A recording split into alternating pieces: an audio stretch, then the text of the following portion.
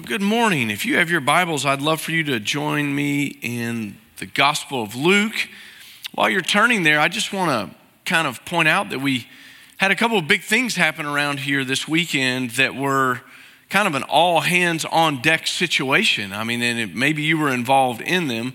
Saturday, not only did we finish our upward basketball season, but we also paraded all of those teams up here and had a big celebration for them. And then we're able to share the gospel with all of them. And so grateful for that opportunity that we were able to do that. And if you were in any way involved in that, or you were involved in our upward basketball, would you just raise your hand this morning so that we can say good morning to you and thank you for that? Thank you so much. And so I think the last game yesterday was played at 5:30. So that would have meant that the last celebration ended somewhere around 7:30, somewhere in there. It was a long day for those folks. And then Friday night, before that even got started, we had our Awana Grand Prix, and that was a pile of kids racing those Pinewood Derby cars and their families. And we were so grateful to have our speaker for tonight in our renewal conference. Rock Collins was here and shared the gospel with everyone, and we just had a good night. But it was a lot. I mean, if you're in there, so if you were involved in that, would you raise your hand? That's a lot of us in here. Thank you for that. We're grateful for you doing that. And I should point out today, we have a little bit of a transition going on. We have a transition in one of our life groups. Jack and Brenda are kind of transitioning in a different place, and Brad and Susan kind of teaching today in a new capacity in a life group. Grateful for all of you guys doing that and making that smooth. And so we're excited. There's good things going on. And I mentioned last week that we were going to be studying the baptism of Jesus. And so we're going to do that today. And as I speak about baptism today, it's kind of appropriate, isn't it, that we have another baptism in our second service. And so I encourage you to come back at the end of our second service and watch that during our announcement time. We'll have that as the last part of our service. I believe Pastor Rich is going to be baptizing another one of our children. And so we're excited about that. Last week we talked about John the Baptist. We're in Luke's gospel, but we're talking about John the Baptist right now because Luke has recorded that for us. And we mentioned that he was talking about repentance being the name of the game. Everything that he was doing was trying to lead people to repentance in preparation for the coming Messiah, who is Jesus Christ. And when we talk about repentance, you remember that what he was saying is you need to turn from something to someone. So turn from what you've been doing and turn to Christ. And so that was the entire point of his baptism. And I want to just read for you in Luke chapter 3 and verse 16. This won't be our main text this morning, but just a refresher point from the text. I do want you to see that what John was saying is there was going to be a difference in the baptism of Jesus. And we see that in verse 16. John answered all of them, I baptize you with water, but one who is more powerful than I am is coming. And I'm not worthy to untie the strap of his sandals. He will baptize you with the Holy Spirit and with fire. People were asking John, hey, are you the Messiah that we've been looking for? And I want you to notice something about John. John always put himself in the right place with Jesus Christ.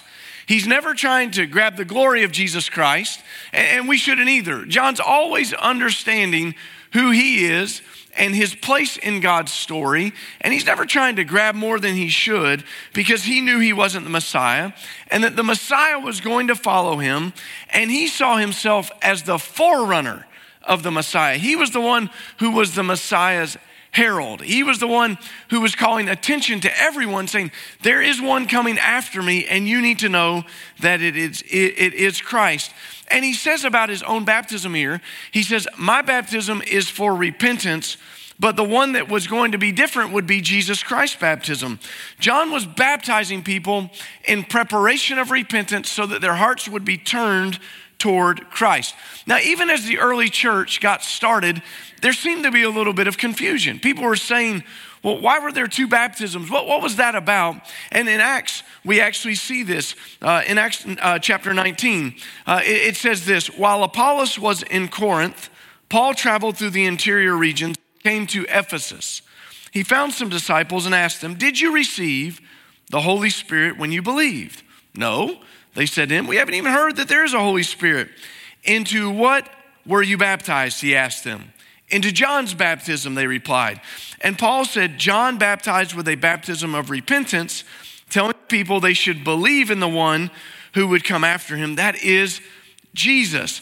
And when they heard this, they were baptized into the name of the Lord Jesus." Now you might have noticed that John had said in Luke that Jesus was going to come and baptize with the Holy Spirit and with fire. And I think those are two very important words for us as we understand what was happening when Jesus came. Because the new life in Christ had a new meaning of baptism. And John clearly understood that, and I think it's important that we see it. Now, as Baptists, you know that we hold baptism obviously very important. We do it as often as we can around here because we believe it's a representation of a life that has been changed and identified with Christ. So for us, when you think about John the Baptist saying Jesus was going to come and he was going to baptize with fire, there's immediately this idea, isn't there, that there's a cleansing aspect of this. When I think about that, I always think about the old hymn that says that God intends for the fire to consume our dross. It's an imagery from the smelter, isn't it? If you take gold and you go to get it weighed out and get some cash for it, what they're going to do is they're going to melt it down, and to see how pure it is, all of the impurities come to the top, and that smelter takes that out. He removes that. And so when we think about Jesus coming, there's this idea that he's coming with purification and maybe possibly judgment, because it talks about the works of people being burned up that aren't in Christ. So for those of us who are in Christ, it's purifying. For those of us who are not in Christ, there's judgment that comes with that. So if we take that, I think that's very important. But when John's baptizing people, it's always preparation for the Messiah. His baptism did not contain one key element for us that we live with every day. That's the Holy Spirit. John was baptizing people saying, "Repent, because the Messiah is coming." When Jesus was baptizing us, it said he baptized us with the Holy Spirit. Jesus gave his disciples the gift of the Holy Spirit, and what a gift it is, because without the Holy Spirit, we don't have the ability to fight temptation or overcome sin. We're literally stuck to our own strength, and that's not powerful enough for us to be able to do those things. So when Christ gives us the gift, we get everything. We get the counselor that we need in our lives. Aren't you glad that the Holy Spirit counsels us? Aren't you glad? That was weak. Were y'all here Sunday night? Anybody? Nobody, This crowd, Y'all should have been here Sunday night. You would have known that you got to talk back to the preacher, And I'm going to tell you, if you're coming tonight, you better talk back to the preacher, because he's going to want it, I promise you. The counseling of the Holy Spirit in our lives when we don't know what to do is amazing. It's incredible for us, because the Holy Spirit leads us into truth, confirms what we're reading in the scripture, and pierces our hearts with the truth. Aren't you glad that the Holy Spirit is our comforter when we don't know what we should do, and we're literally just kind of lost in grief at those points in our lives where it just seems so heavy? I'm so grateful that Jesus Christ gave us the gift of the Holy Spirit. And the Holy Spirit is constantly seen throughout the Gospel of Luke, because he's constantly talking about Jesus and the relationship of the Holy Spirit to Jesus. So I want to read our main text today, and it's from verse 21 and verse 22 of chapter 3. Let's read this. When all the people were baptized, Jesus also was baptized. As he was praying, heaven opened, and the Holy Spirit descended on him in a physical appearance like a dove. And a voice came from heaven, "You are my beloved Son, with you I am well pleased." Now, Matthew and Mark also record the baptism of Jesus, so it's obvious this event is really important in the scripture, isn't it? And I think it's great, because I honestly can't think of another passage in scripture that is so basic when we read it. I mean, it just seems to be a recollection of these gospel writers for us, of what they had seen maybe in some of their eyewitness experience or what they'd heard about. But yet it can be a little bit confusing, because haven't you ever wondered, now, why did Jesus need to be baptized? right? I mean, it leads to some questions. On the surface, it seems like it's just this is a good thing. Jesus is going to be baptized, but then you start asking your questions. What's this all about? And I think there are two main things that I want you to see and understand from our study this morning that will help us with this passage of scriptures. And these two things are not just found in the baptism of Jesus, but they're actually found in our baptisms. And when we watch a baptism like we're going to do at the end of our service today, we're going to see these things actually take place as well. The first thing is identification, and the second thing is initiation. And I want you to see those things today. So let's begin with this first word, identification. Why did Jesus need to be baptized? Well, this word really gives us the answer to that large looming question that we often ask about that baptism. He obviously was without sin. We know that Jesus didn't have sin to repent of. Jesus wasn't like us. He's like us in that he's fully man, but he has something we don't have. He's fully God. So the fully God cancels out that sin and that we struggle with. So Jesus wasn't repenting of sin. So why did he need to be baptized? Well, there's an aspect of this that Jesus, being perfect, the spotless Lamb of God, as he's described in the Gospels, it's amazing to see this because Jesus was identifying with us. Now, I want you to listen to how Matthew records the same event. And it's from Matthew chapter 3. Jesus came from Galilee to John at the Jordan to be baptized by him. But John tried to stop him, saying, I need to be baptized by you, and yet you come to me? Jesus answered him, allow it for now, because this is the way for us to fulfill all righteousness. And John allowed him to be baptized. Now, remember, John rightfully knows his place. I don't need to be the guy baptizing you. This is all out of order. This is wrong. I have this hesitation, John's saying. There's some trepidation because he understands that he's not worthy to do it. I mean, who would be worthy to baptize Jesus? No one. And yet, there's something that stands right in front of us that Jesus says, John, you need to let this happen. This is important for us. And Jesus said it was to fulfill all righteousness. He says it's to fulfill all righteousness. Now, Jesus is never concerned about fulfilling some of the righteousness of God. He's always concerned about doing everything the Father says for him to do and doing it the right way at the right time and doing it completely. And I think that's a very, very important point for us to see. This was his purpose and mission actually for his being the Messiah, is to come and complete the law for us. He does everything perfectly for the righteousness of God. See, the problem with the Old Testament law is that it didn't redeem mankind. It pointed out our faults. In fact, the scripture says that God used it like a tutor in our lives. It taught us something. When you read the law was given so we'd know something about God and we'd actually know something about ourselves. What we see about God is, and we see it on display in the life of Christ, is we see perfection and we see God's standard. And what we see about ourselves is how we never meet that. I mean, all you have to do is start reading the Old Testament and it's very clear that you don't keep all of these things, right? I mean, have you ever lied? Guilty, done. Yep. Have you ever taken something that wasn't yours? Have you ever profaned the Sabbath? I mean, you go through these things and you start to see, wow, I don't measure up. I'm not nearly as good as I thought I was.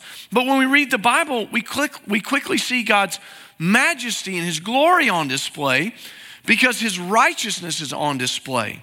And I think many people today look at Jesus as kind of this mythical figure who came to make everything easy for us, and they love Jesus, but they incorrectly believe that this gets them off the hook, so to speak. It's like, man, Jesus is so cool, and I'm so glad I don't have to worry about the law anymore. Well, that's not the way it is. If we think that we can love Jesus but live however we want to, the opposite's actually true. Because we love Christ, we can live now in a holy way that allows us to see the righteousness of God produced in our lives. So if we continue with this thought, we begin to understand Jesus didn't need to be baptized in the same way I need to be baptized, but there is something that he identified with us. He needed to be baptized to obey the Lord. So do you. So when Jesus fulfills all righteousness, he is identifying with us because we needed to be baptized. So he does it so that he obeys the Lord, because that's what Jesus always does. He always obeys the Lord on time, in completion, never lacking anything. So in every way, if you think about it, Jesus identified with us. He knew our weaknesses and he overcame them in every way. In every way, he fulfilled all of the law for us. This makes him the perfect sacrifice for us. If he had not perfectly kept all of God's law and done everything to please God, then he can't be our sacrifice. It doesn't work. It makes it ineffective. I think this is important for us to understand this morning. We're not serving a God who's sitting far away from us, totally unconcerned about us. We're serving a God who understands what it's like to be us. That's the beauty of following Christ. He took on flesh. So when you think about this, are you nervous this morning? Jesus experienced nervousness. Do you remember when he was in the garden? Father, if there's any other way for this to take place without me going to the cross, I wish you'd let it be. He started with the grief that he was feeling and the pressure that he was feeling. He started sweating drops of blood. He knows what it's, have you done that? He knows what it's like to feel that pressure. And he knows what it's like to stand up and obey the Lord anyway. He knows all those things. He knows what it's like to be abandoned and lonely. Where were all of his disciples at the cross? All those guys that said, we're going to go with you wherever you go. We'll leave everything. We're with you. There were some ladies and John the Apostle. That's it. The rest of them had abandoned him. At his darkest hour, when he needed his friends the most to be there praying for him. So, have you ever felt that way? He's felt that way. He knows what it's like to be us. And I think that's important for us to see this morning. As Jesus was baptized, he identifies with us. But there's a second word there. It's the word initiation. For 30 years, Jesus had been living in and around the area of Nazareth. He's in and around Galilee. And up until this point, he's kind of known as the carpenter's kid, you know? And we can assume perhaps that that's what he was doing, is maybe learning a trade and working in that area of expertise. There's not a lot about that in the scriptures. And I think that's important for us to notice. Like, well, why isn't that? Because it's not important. Do you know that if God thought it was important, it would be in the Bible? Right? So if you're wondering, like, why didn't God tell me that? Because it's not important. That's important for us to remember. But what happens here is incredible. On the day that he's baptized, there's a change. I think up until this point, Jesus is living what you might say is a normal life of a young man, but something happened that changed dramatically.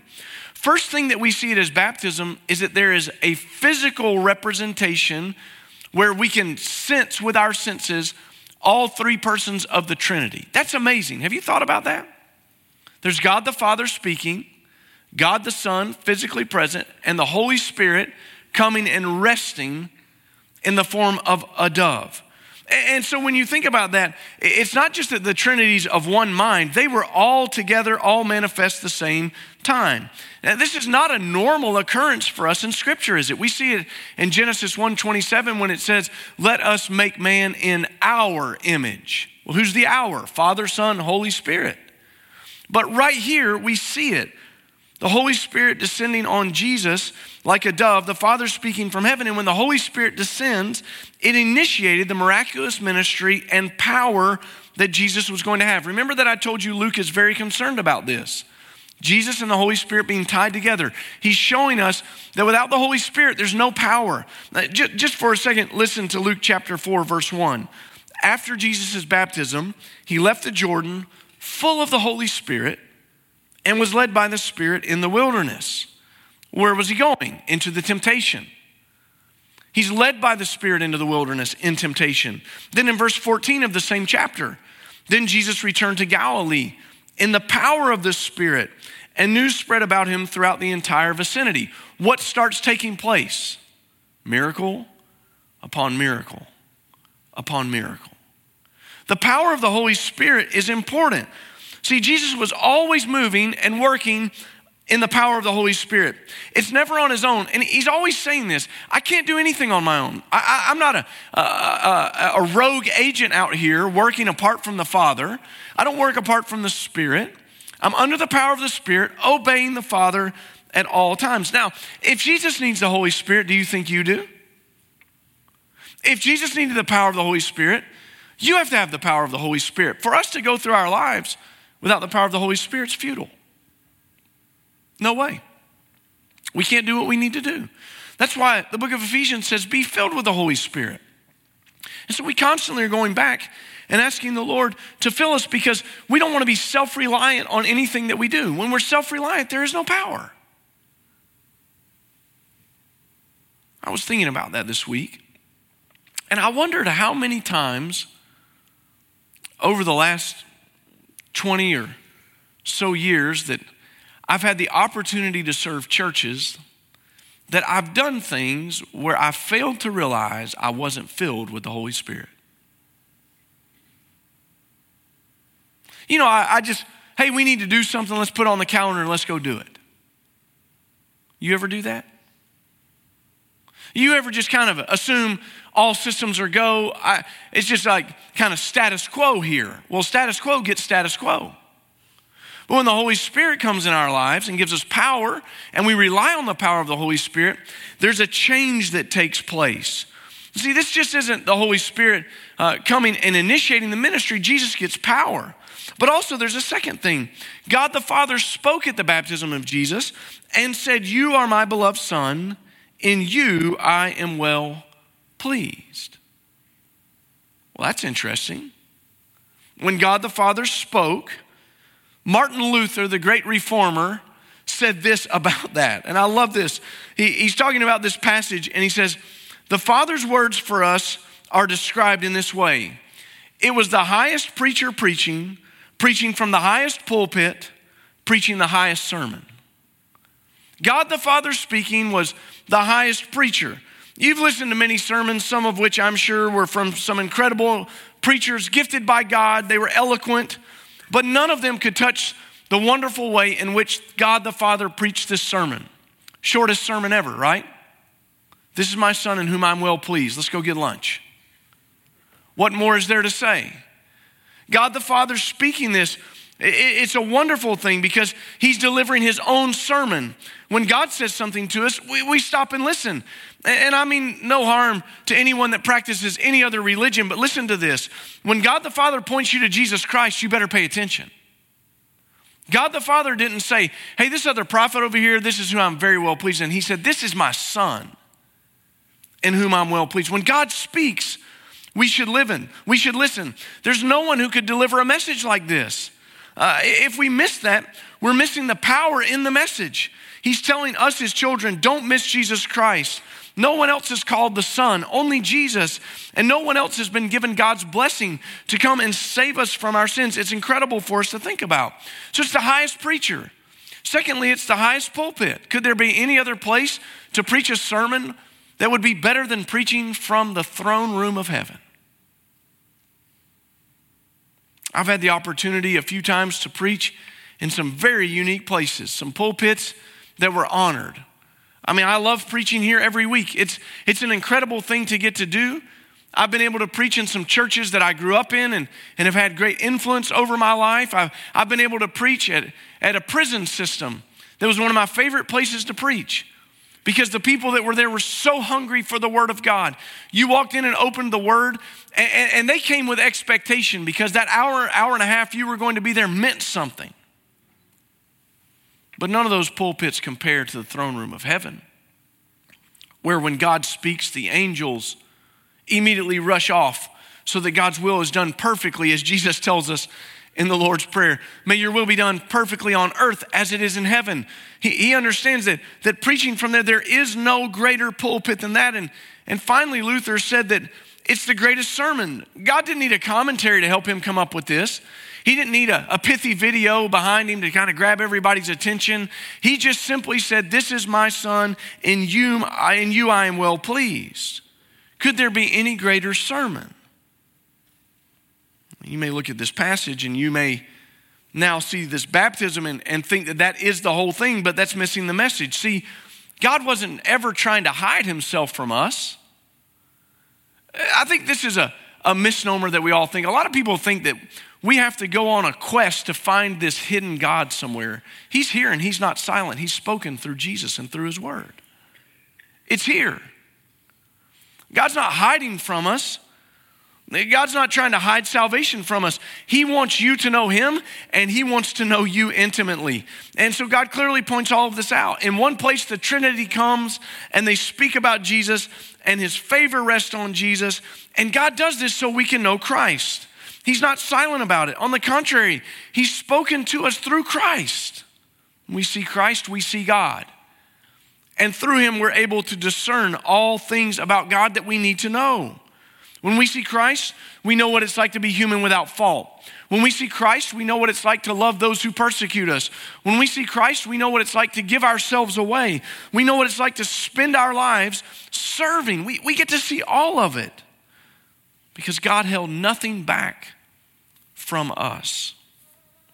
I don't know if anyone's ever told you this, but if they haven't, I want you to hear it this morning. You have been perfectly loved by God. The God of this universe has perfectly loved you. It's all right here in front of you. He's given his son to pay the penalty for your sin. Jesus died on the cross in your place, in my place, so that we wouldn't have to. He's resurrected him from the dead so that he now sits at the right hand of the Father. He's overcome the grave so that we can as well. We don't have to be separated from God, living under his judgment. We can be cleansed this morning and be free from the guilt and the shame that is ours. You can do it if you would do exactly what John the Baptist has been saying. Repent. Turn to Jesus this morning. Give your life to Christ this morning. Well, what's keeping you from doing it? What would keep you from being perfectly loved by God the Father in a relationship with him? There's no reason for you not to do it. Are you ashamed of your past? Well, Jesus took your shame, the scripture says, and bore that reproach to the cross. Are you worried and you're not good enough? You're not, but Jesus is. Are you worried you won't measure up? You can't. But Jesus did. You see, Jesus has come and died in our place, and he's given us everything we need to have a relationship with God the Father.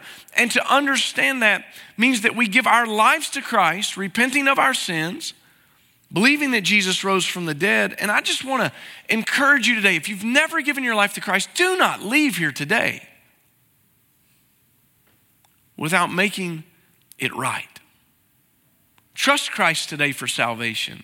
He's all you need. Trust him today. And for those of us who are already in Christ, allow me a moment to go back to those two words that we just looked at, because the same words that we talked about at Jesus' baptism as identification and initiation are actually true for us when we're baptized. If we could for a moment and talk about the first thing about identification.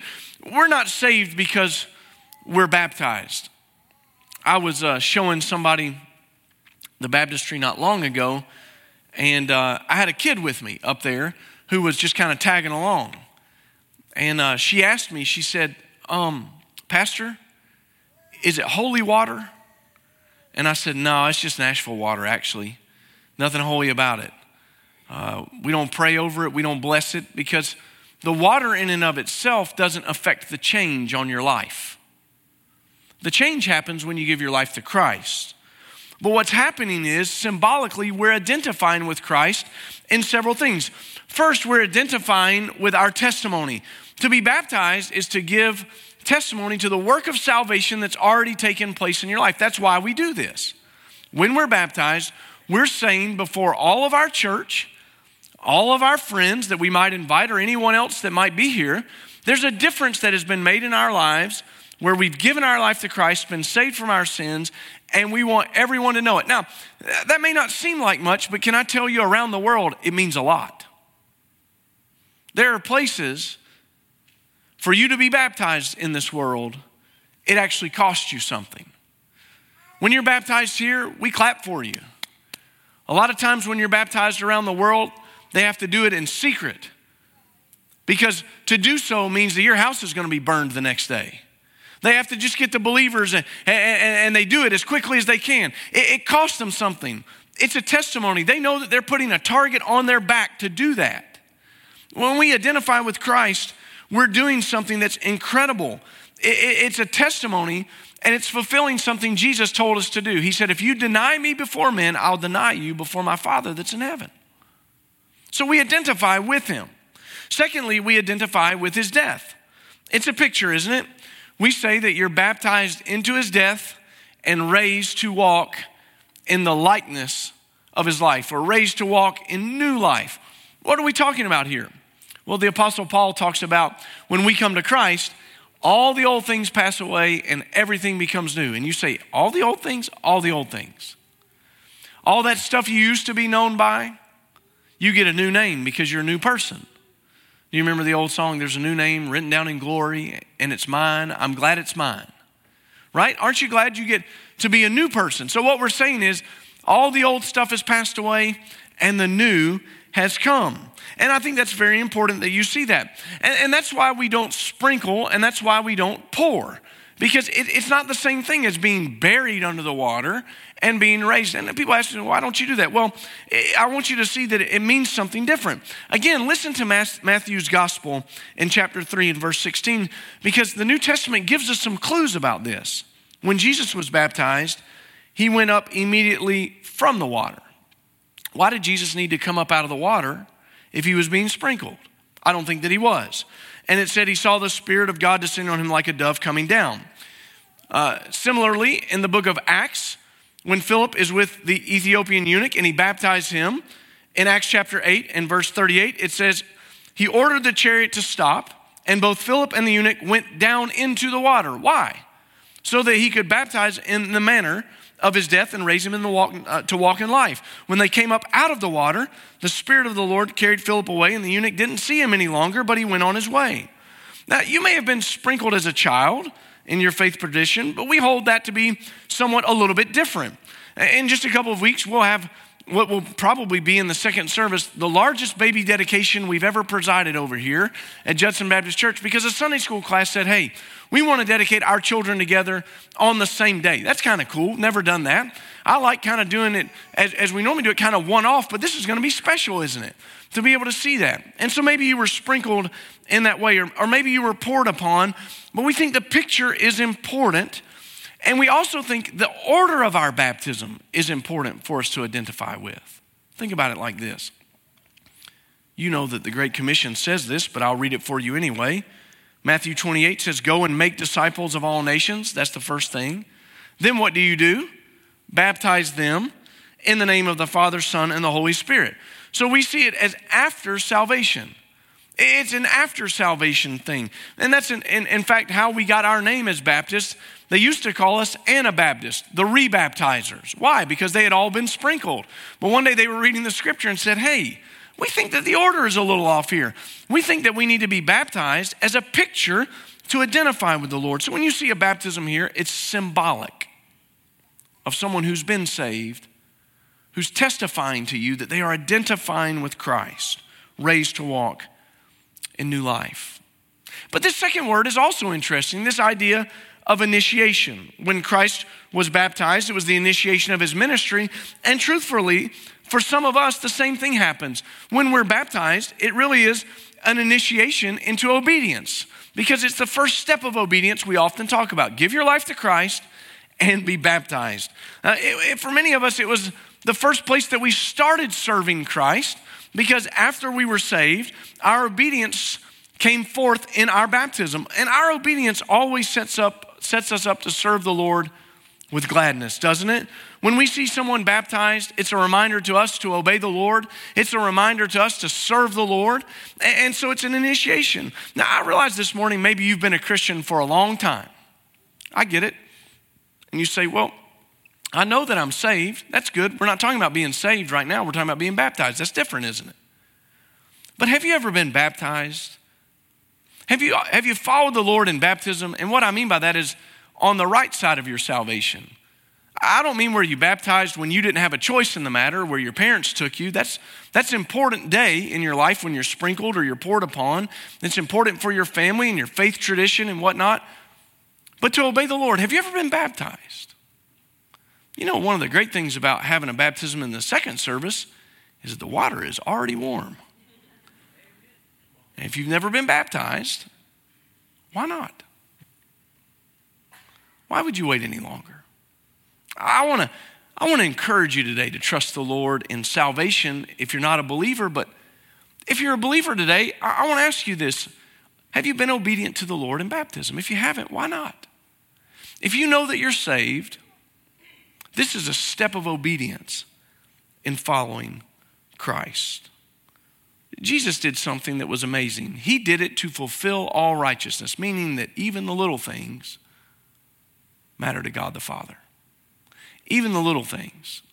If it mattered for Jesus, it matters for me. It matters for you. And it's an amazing thing. When he did that, God the Father said, "This is my Son, in you I'm well pleased." Don't you love it when God smiles at us? Don't you love it when the Lord looks on us and just says, "Oh man, you got it right today. That's good. That's a good thing that you got it right today. I love that. Thanks for obeying me today. Thanks for following my word today. That's awesome. That pleases me." God says, "I'm pleased in these things." So for us, if we've never given our lives to Christ or we've never been baptized after salvation, why wouldn't we do it today and please God the Father? I'm going to ask you to bow your heads, and I'm going to ask you to consider what is your next step in obedience. Maybe for you today, it's to give your life to Christ. Could be for you today to step out and say, "You know, I've been saved for a long time, but I need to follow the Lord in baptism." Or maybe you've done those things, but the Lord's been dealing with you about a step of obedience, and you need to follow the Lord and obey. Whatever it is, why wouldn't we just say to the Lord this morning, "Whatever you say, I'll do, and I'll follow." Lord Jesus, we thank you for this time in our lives. We thank you for the opportunity we have to come before you. And Lord, our prayer is that someone would be saved today. Father, that someone who is saved would choose to be baptized, to follow you in obedience. And that for the rest of us, Lord, that as you reveal our next step of obedience, we could do it and know that we have pleased you today. Jesus, thank you for doing all the little things right. Thank you for showing us. And Holy Spirit, thank you for the reminder today that we need your power. I pray for our church and for us that you would fill us with your power. Help us to be strong in the Spirit of the Lord today. In Jesus' name we pray.